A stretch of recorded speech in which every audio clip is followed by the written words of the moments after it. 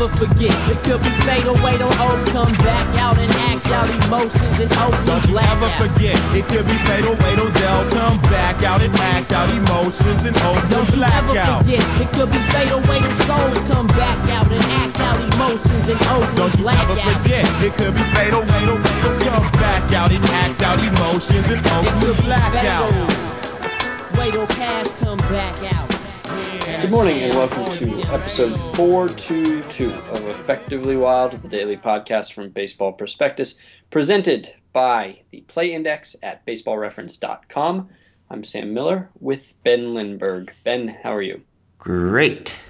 Okie doke. Did you see, and I didn't hear this myself, and I guess I should be careful about, sports talk radio hearsay or whatever, but somebody said that Dave O'Brien, the Red Sox, one of the Red Sox radio guys, after Yasiel Puig, showed up late on Friday, as it was relayed to me, sort of relayed to me. I mean, I saw it. I saw somebody say it.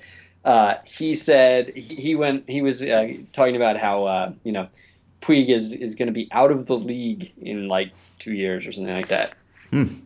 Wow. That is as hot as they get. I sent you a hot take by someone. Did you? Yeah. There were some email. There were some really hot ones. I mean, how long do you think it will be before the first article about Yasiel Puig, veteran mentor, when he settles down and he matures and he's mentoring a young player who is hot-headed? I would say that generally it's a pretty quick turnaround. However, I think that Puig is genuinely as bad as, I don't think that we need to vilify him the way that he is necessarily, and I don't think that the fact that he's crazy means that he needs to be DFA'd or anything like that. However, I do believe that he is just as crazy as he's made out to be. I think that Puig is completely uncontrollable and is going to, do something to damage himself or, it really does seem like this is probably a fairly realistic representation of him. Now, the dancing on his grave aspect of it is tactless, but yeah, I mean, clearly the Dodgers think this is something of a problem, and it's a pretty steady trickle of this stuff. So I don't know. I figure Puig, for the average player, I would guess 4 years, but I think Puig might actually require longer than that. I could see Puig being 7 years. Well, I look forward to it. Yeah. So multiple people said that Dave O'Brien was speculating that he would be out of baseball in 2 years. Seems quite unlikely. Yeah. I guess wonder what he will do. Potentially he could be playing for a different team if he shows no progress. Not what Dave O'Brien said. He did not say out of Dodger Blue. He said out of baseball. So let's imagine, what will Puig be doing in 2 years if he is not playing baseball? I don't know. Maybe he'll be a race car driver, or I don't know, someone who shows up late to things. I would say he will likely be training show dogs. Yeah, sure. Seems as likely as anything else. All right, so from one tweet to another, because my topic is inspired by a tweet as well. Dave Cameron, a couple days ago after the A's got rained out, despite there being no rain, you saw this, I assume? I saw that they were rained out because they didn't put the tarp on the field, right? Yeah, the night before. It had rained the previous night, and they hadn't put the tarp on the field, and the infield didn't dry out. So they had to cancel a game even though the skies were totally blue. And around that time, and I'm presuming in response to that time, Dave wrote, worth saying again, MLB is more financially sound than it has ever been. A's play in a dump for no reason. Embarrassing for the sport. And I've been thinking about this, and I'm not sure how I feel. I'm not sure if I agree wholeheartedly or I disagree vehemently. So I wanted to know whether you think that it is Major League Baseball's obligation to get the A's out of that park, and whether you think it is. And primarily I bring this up because I figure if Bud Selig is going to be doing his retirement tour, we have, in my mind, we have 6 months in which to process every single thing that happens in baseball through the lens of whether or not it reflects badly on Bud Selig's legacy. And so I want to know whether you think it reflects poorly on Bud Selig's legacy that the A's continue to play in a park that isn't very good, in a city that isn't very interested in baseball, and whether you think this is a ding on him. I don't know if I feel that way about the park. I mean, I don't know. Baseball history is filled with ugly, terrible ballparks where teams played for a number of years, and I don't know. It's not really. I mean, if the place were so run down that you literally could not play baseball there, that it which was the case in this one game, but I got the sense that that was only partially because of the park itself, and it was just a kind of a bad decision on the part of the grounds crew, or they were given bad information or something, and the field was just soaked, and maybe that could have happened anywhere. I don't know. Yeah, I think this particular case with the rain is just a way of getting into the conversation. I don't. Right, This is not the the most damning thing that's ever happened to the Oakland A's ballpark. Of course, the sewage stuff is a bigger deal in terms of optics. Yes. And the nobody ever going, no matter how many games they win, is a bigger deal in terms of effect. So I don't know what the league itself can or should do about a ballpark that's not as nice as the other ballparks. I mean, Bud Selig often will advocate for a team to get a new park, or he'll celebrate that a team did get a new park or something. But I don't know that baseball should pay for a new park or anything like that. And I'm not really in favor of the whole public funding thing, just based on the fact that it usually seems to be a raw deal for the local community. So I guess the thing that you can ding him for is this so-called committee that has been reviewing the situation for 5 years now. Whether the A's should move to San Jose, and whether another team would have to be compensated for that, or it would be nice, I guess, to get some resolution on that one way or another. Yeah, the park isn't good by sort of modern standards, obviously. But I personally, and I don't know if this is just being, nostalgic or whatever, but I actually don't think that parks need to be very good. And it sort of bothers me slightly that we kind of think that everything has to be designed, beautifully and modern and awesome in order to be good. Either that, or it has to have like kind of this classic traditional history behind it, so that we can worship it in another way. I mean, sometimes things can just be like, if they serve the purpose, they can just exist. And I don't actually need baseball to be that much fancier for me to enjoy it. And so as far as the park itself, I mean, the park was perfectly fine for decades. And it's not like in the 70s anybody was going, well, this park's a dump, we'll never play baseball in here. And if it was good enough for our dads, it seems like it should be good enough for us. I mean, I generally just think that if the function works, if it can host baseball, then it's kind of good enough. Like Candlestick was replaced, but Candlestick was impossibly cold. I mean, like you actually could hardly survive a game there. It was not suitable for the sport of baseball. And Oakland is fairly suitable. It's plain. There's no bells or whistles, but it's a comfortable place. The seats face the field. You can you can get in and out. There's public transit that goes there. And there's places you can buy food, and that seems like it's plenty. I always have sort of found that it feels slightly askew. Like, to me, it feels like the field is like the outfield is 5 degrees off center or something. But I've mentioned that to a bunch of people, and nobody has agreed with me. Like, it just feel like it sort of feel. Hey, did you ever pitch when you were in Little League and the pitcher's mound was just slightly off? Like, it was just slightly like a couple degrees off, and that shouldn't have mattered because you were just standing there and you were pitching toward the plate, and yet it made all the difference in the world.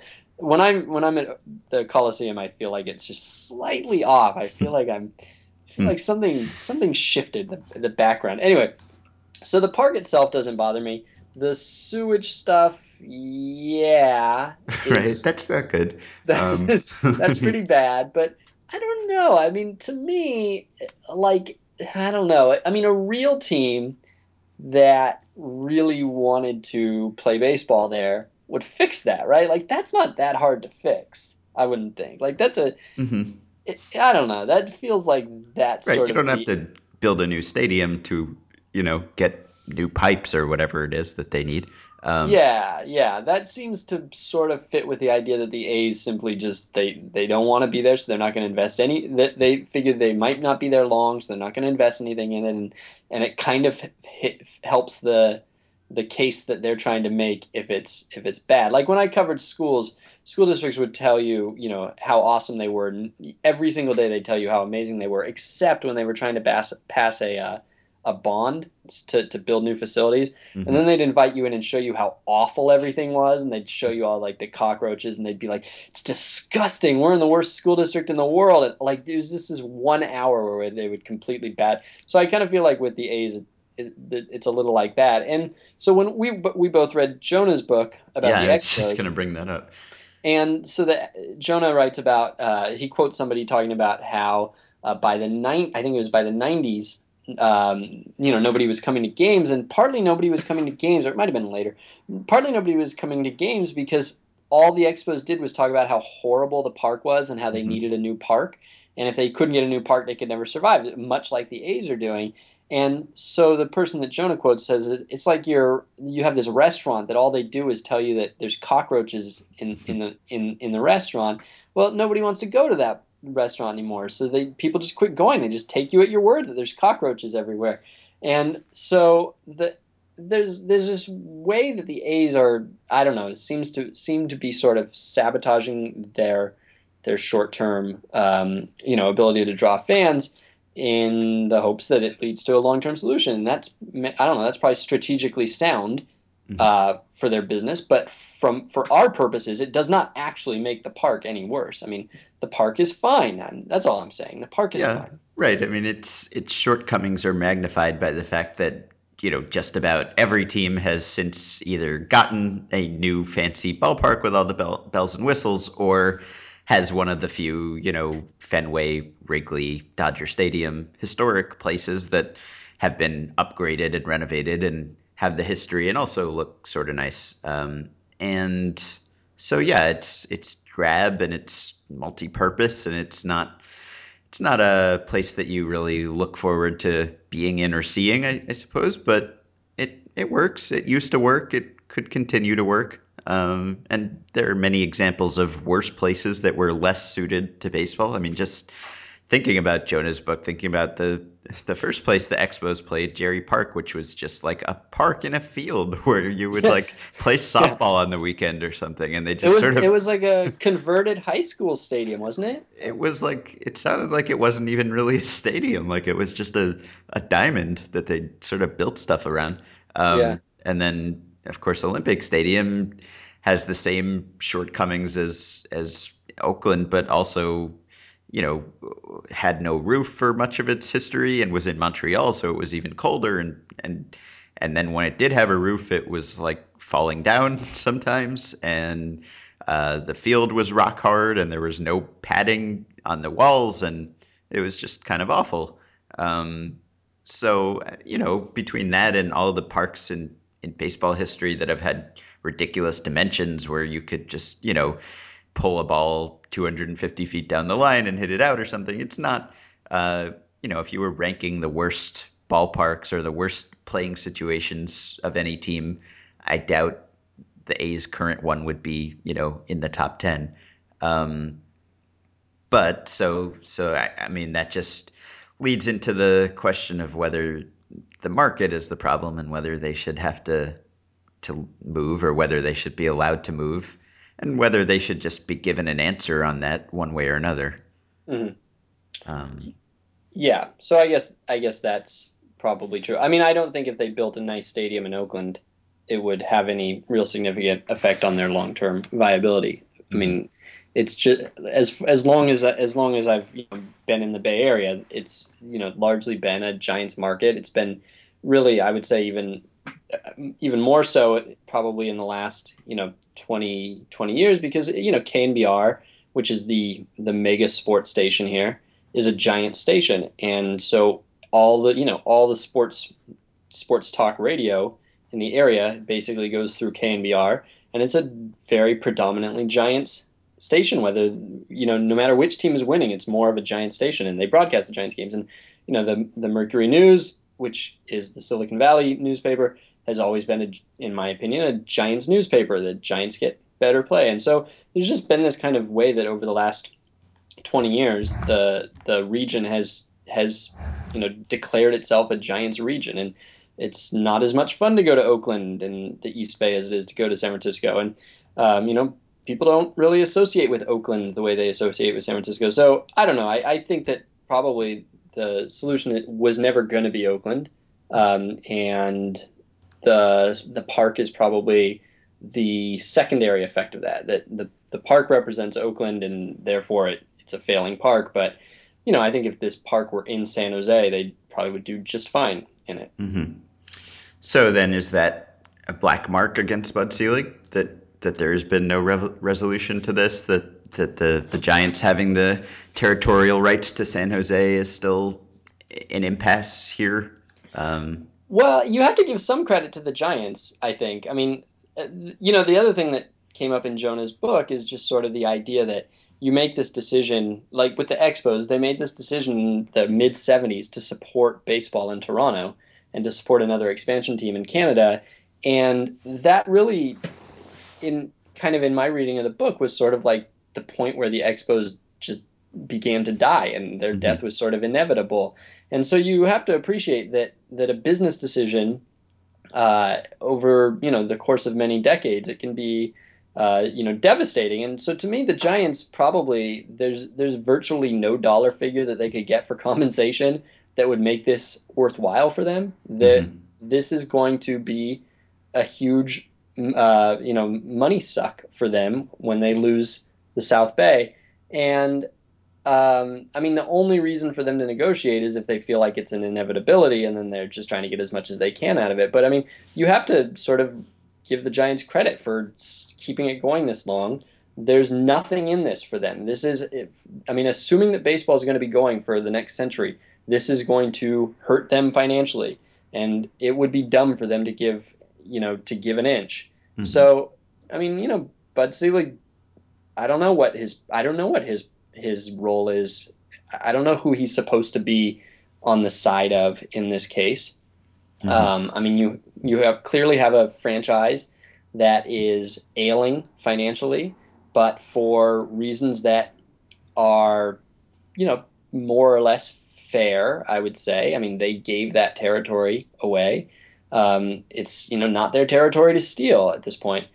They gave it away. It sounds like dumbly that was a mistake. That was their equivalent of having the Blue Jays come in and take their market, but they did appear to have given it away. And so I don't know if it's Bud Selig's job to fix that. I mean, the A's are no less competitive than any other team. I mean, we don't need equality necessarily throughout the game. And there's something, I mean, you could almost make the case that one of the greatest things that happened during Bud Selig's tenure is that the Oakland A's had to figure out a way to work with their limitations. And that there's something about inequality in baseball that leads to great outcomes, to great developments in strategy, to certainly a much different character in the competition, and that makes it a lot more fun. It's not necessarily more fun if you're in one of these cities. And of course, the flip side of that is the Pirates and the Royals, and having an entire generation of fans who never, got to see their team make the playoffs until they were 30. But yeah, I mean, it's hard to know what's going to make baseball better or what's going to make baseball worse. And I would say, all in all, the Oakland A's situation has made baseball really great. Yeah, certainly more interesting to people like us.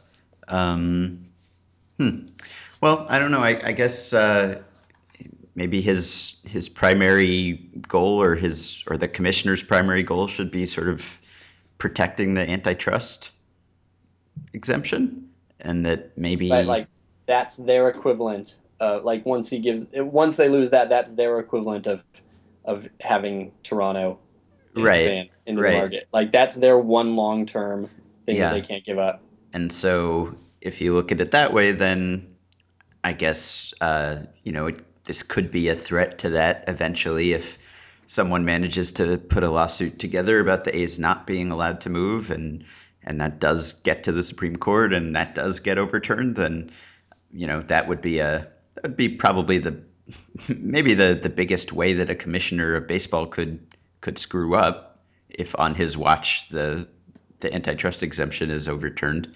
But it hasn't gotten to that point yet, so I guess thus far it hasn't been a miscalculation. So yeah, I mean you're right. I don't know whether it's baseball's responsibility to make sure that every franchise is healthy and profiting and drawing as many fans as any other franchise is. There's always going to be one or two that are not as wealthy, not as profitable, and not drawing as many fans, no matter where you put them. Probably, Mhm. I don't know whether there are 30 markets in the country where everyone could just be raking in money and drawing tons of fans, or whether inevitably there will be one or two teams that will be lagging behind. And maybe there are more than one or two right now, but it seems like there's probably always going to be someone who's last. Yeah, it seems to me that it was kind of BP's editorial policy in the mid 2000s that there should be much more of a free market approach to territorial rights, and that, like, for instance, it was ludicrous that there would be no third or even fourth or maybe more team in New York, for instance. So if everybody could just go wherever they wanted, and it was totally free, like, what do you think that would do? I mean, would the Royals pack up and go to New York? Would there be too many teams in New York? Would there be too much movement? Would there be sort of a crass way in which teams were hopping all over the place trying to chase the next big market? Mm. Is Do you think that the territorial rights ultimately are good for the game? Uh, I don't know. I mean, people don't like it when players change teams too often. It seems like people complain about roster turnover and how like my girlfriend's dad used to be a big baseball fan, and then post free agency he sort of lost interest in it because he felt like players were just changing teams all the time, and you were never the players that you got attached to and were rooting for had a good chance of being somewhere else the next year. And that really accelerated in the 90s and early in the 2000s. And I don't know that that has really affected the health of the game all that much. But if actual franchises were moving, that seems like it would be a bad thing if that were happening often. I don't know how often it would happen really, because it's a lot of trouble to move a franchise. You have to, make sure you have a ballpark that works, and you have to build up a whole new fan base, and maybe, I mean, you'd have to go head to head with the other teams that were in that market, and it would just be a real pain to uproot, whatever tradition, whatever following you have in the market where you've been, to go somewhere else. You'd have to really be pretty confident that you could profit from that move. But I'm sure we would see it happen, and it would probably not be a good thing, I would think. I mean, when if you are a fan of a certain team and that team just leaves to try to make a little more money, will you follow that team? Will you still be a fan of that team in whatever new market it is? Will you find some new team to root for, or will you just sort of say, all right, well, they didn't want to stay here, I will not be a baseball fan anymore? The Rockies in the Rockies expansion year, they drew 4.5 million fans. It's crazy. Yeah. That's an insane number of fans. I mean, The if you next year they would have kept actually the next year they would have drawn even more, except for the strike. They were actually averaging 58,000 fans a game. Wow. Yeah, so maybe if you Maybe if you kept moving year after year to a new place, you'd do fine. The Rockies finished first in the National League in attendance their first 7 years. That's crazy. Yeah. Huh. People like offense, I guess, and Coors Field is nice. Yeah, so I don't know. Maybe you just keep getting that sort of honeymoon effect where you go to a new market that was excited about having a new team, and then you stay there for a few years and pull up stakes. Yeah, maybe you would. All right, I gotta Okay. go think about Puig for a little bit. Okay. I'm not done thinking about Puig today. You should tell people that you did the reliever league stuff. Oh yeah. So the reliever league standings are up. There's a Google Doc. I'm updating them so far every day, but it'll probably be every couple days. And so if you have a reliever league team and you want to find your standings, you can either go on the Facebook page and there's instructions for how to get there, or you can just get in touch with me and I'll send you a link or something. Yep. Yeah. Go to the Facebook group, facebook.com/groups/effectivelywild. Ben's in second place. Ben's in Yeah. second place out of 130 teams right now. Pretty excited about that. Yeah. It's early, but Are you at the point where you're tracking your team as the day goes on? I'm not quite at that point, but when I do see that there's a situation shaping up where one of my guys might get in the game, I'm definitely thinking about it. I'm not to the point where I've added alerts for when these guys are coming in, but I might get there. I'm kind of excited. So yeah, it's fun. I mean, baseball this has done an awful lot to make the boring parts of baseball days not boring to me. Yeah. So you can find that note in the Facebook group, or yeah, just email Sam or email podcast@baseballprospectus, where you should be emailing your questions for this week's email show in a couple days. You have Adam Ottavino, I believe. I do. He has struck out 8 of 10 batters faced this year. Love him. That was Yeah. one of my favorite picks. Mm-hmm. People wanted us to talk about strategies that we used or that other people in our leagues used, and we never got around to that. Yeah, I don't think it's. I don't think we have enough information to start processing. I mean, the way that I did it was just first I just went for the high strikeout guys. So I just sorted a leaderboard by strikeout percentage and just kind of went down and took the guys who were at the top of that. And then I sort of stopped doing that and I took innings guys, just guys who had, like Ottavino or like Craig Stammen, who maybe don't have the best strikeout rates, but had pitched, more innings than is typical for a reliever. And then in the late rounds, I don't know, I picked up some converted starters. Big fan of those. And I don't know, just some guys who throw hard and might be okay. But a few people in my league, at least, I mean, one person just stopped taking people. Several rounds before the end, just started drafting position players, which was an interesting strategy because you might figure that late in the draft you are just hurting yourself. You're getting guys who might tank your runs allowed. But I felt like that was kind of early to just sort of punt strikeouts at that point because you kind of need the quantity also. Did you notice anyone doing anything weird?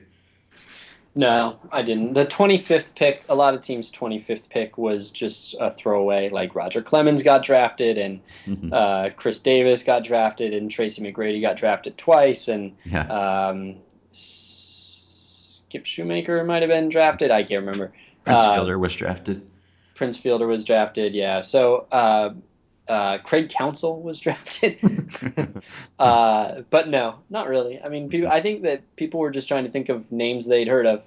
And there were a number of pitchers who were only drafted like once or twice, and I'd never heard of them, and they tended to be double A or even high A guys who were like 26-year-old relievers, totally not even close to prospects, but had like crazy strikeout numbers in AAA or AA or single A. So some people went with the minor league speculation. I tended to just I basically just drafted, like toward the end, I just drafted whatever starter had just been converted to relief. Yes, me too. Big fan of those guys. Yeah. All right. Do you think they should sign up for Play Index? Yeah, I'd be in favor of that. Go to baseballreference.com, subscribe to the Play Index, use the coupon code BP to get the discounted price of $30 for a 1-year subscription. And we will be back tomorrow.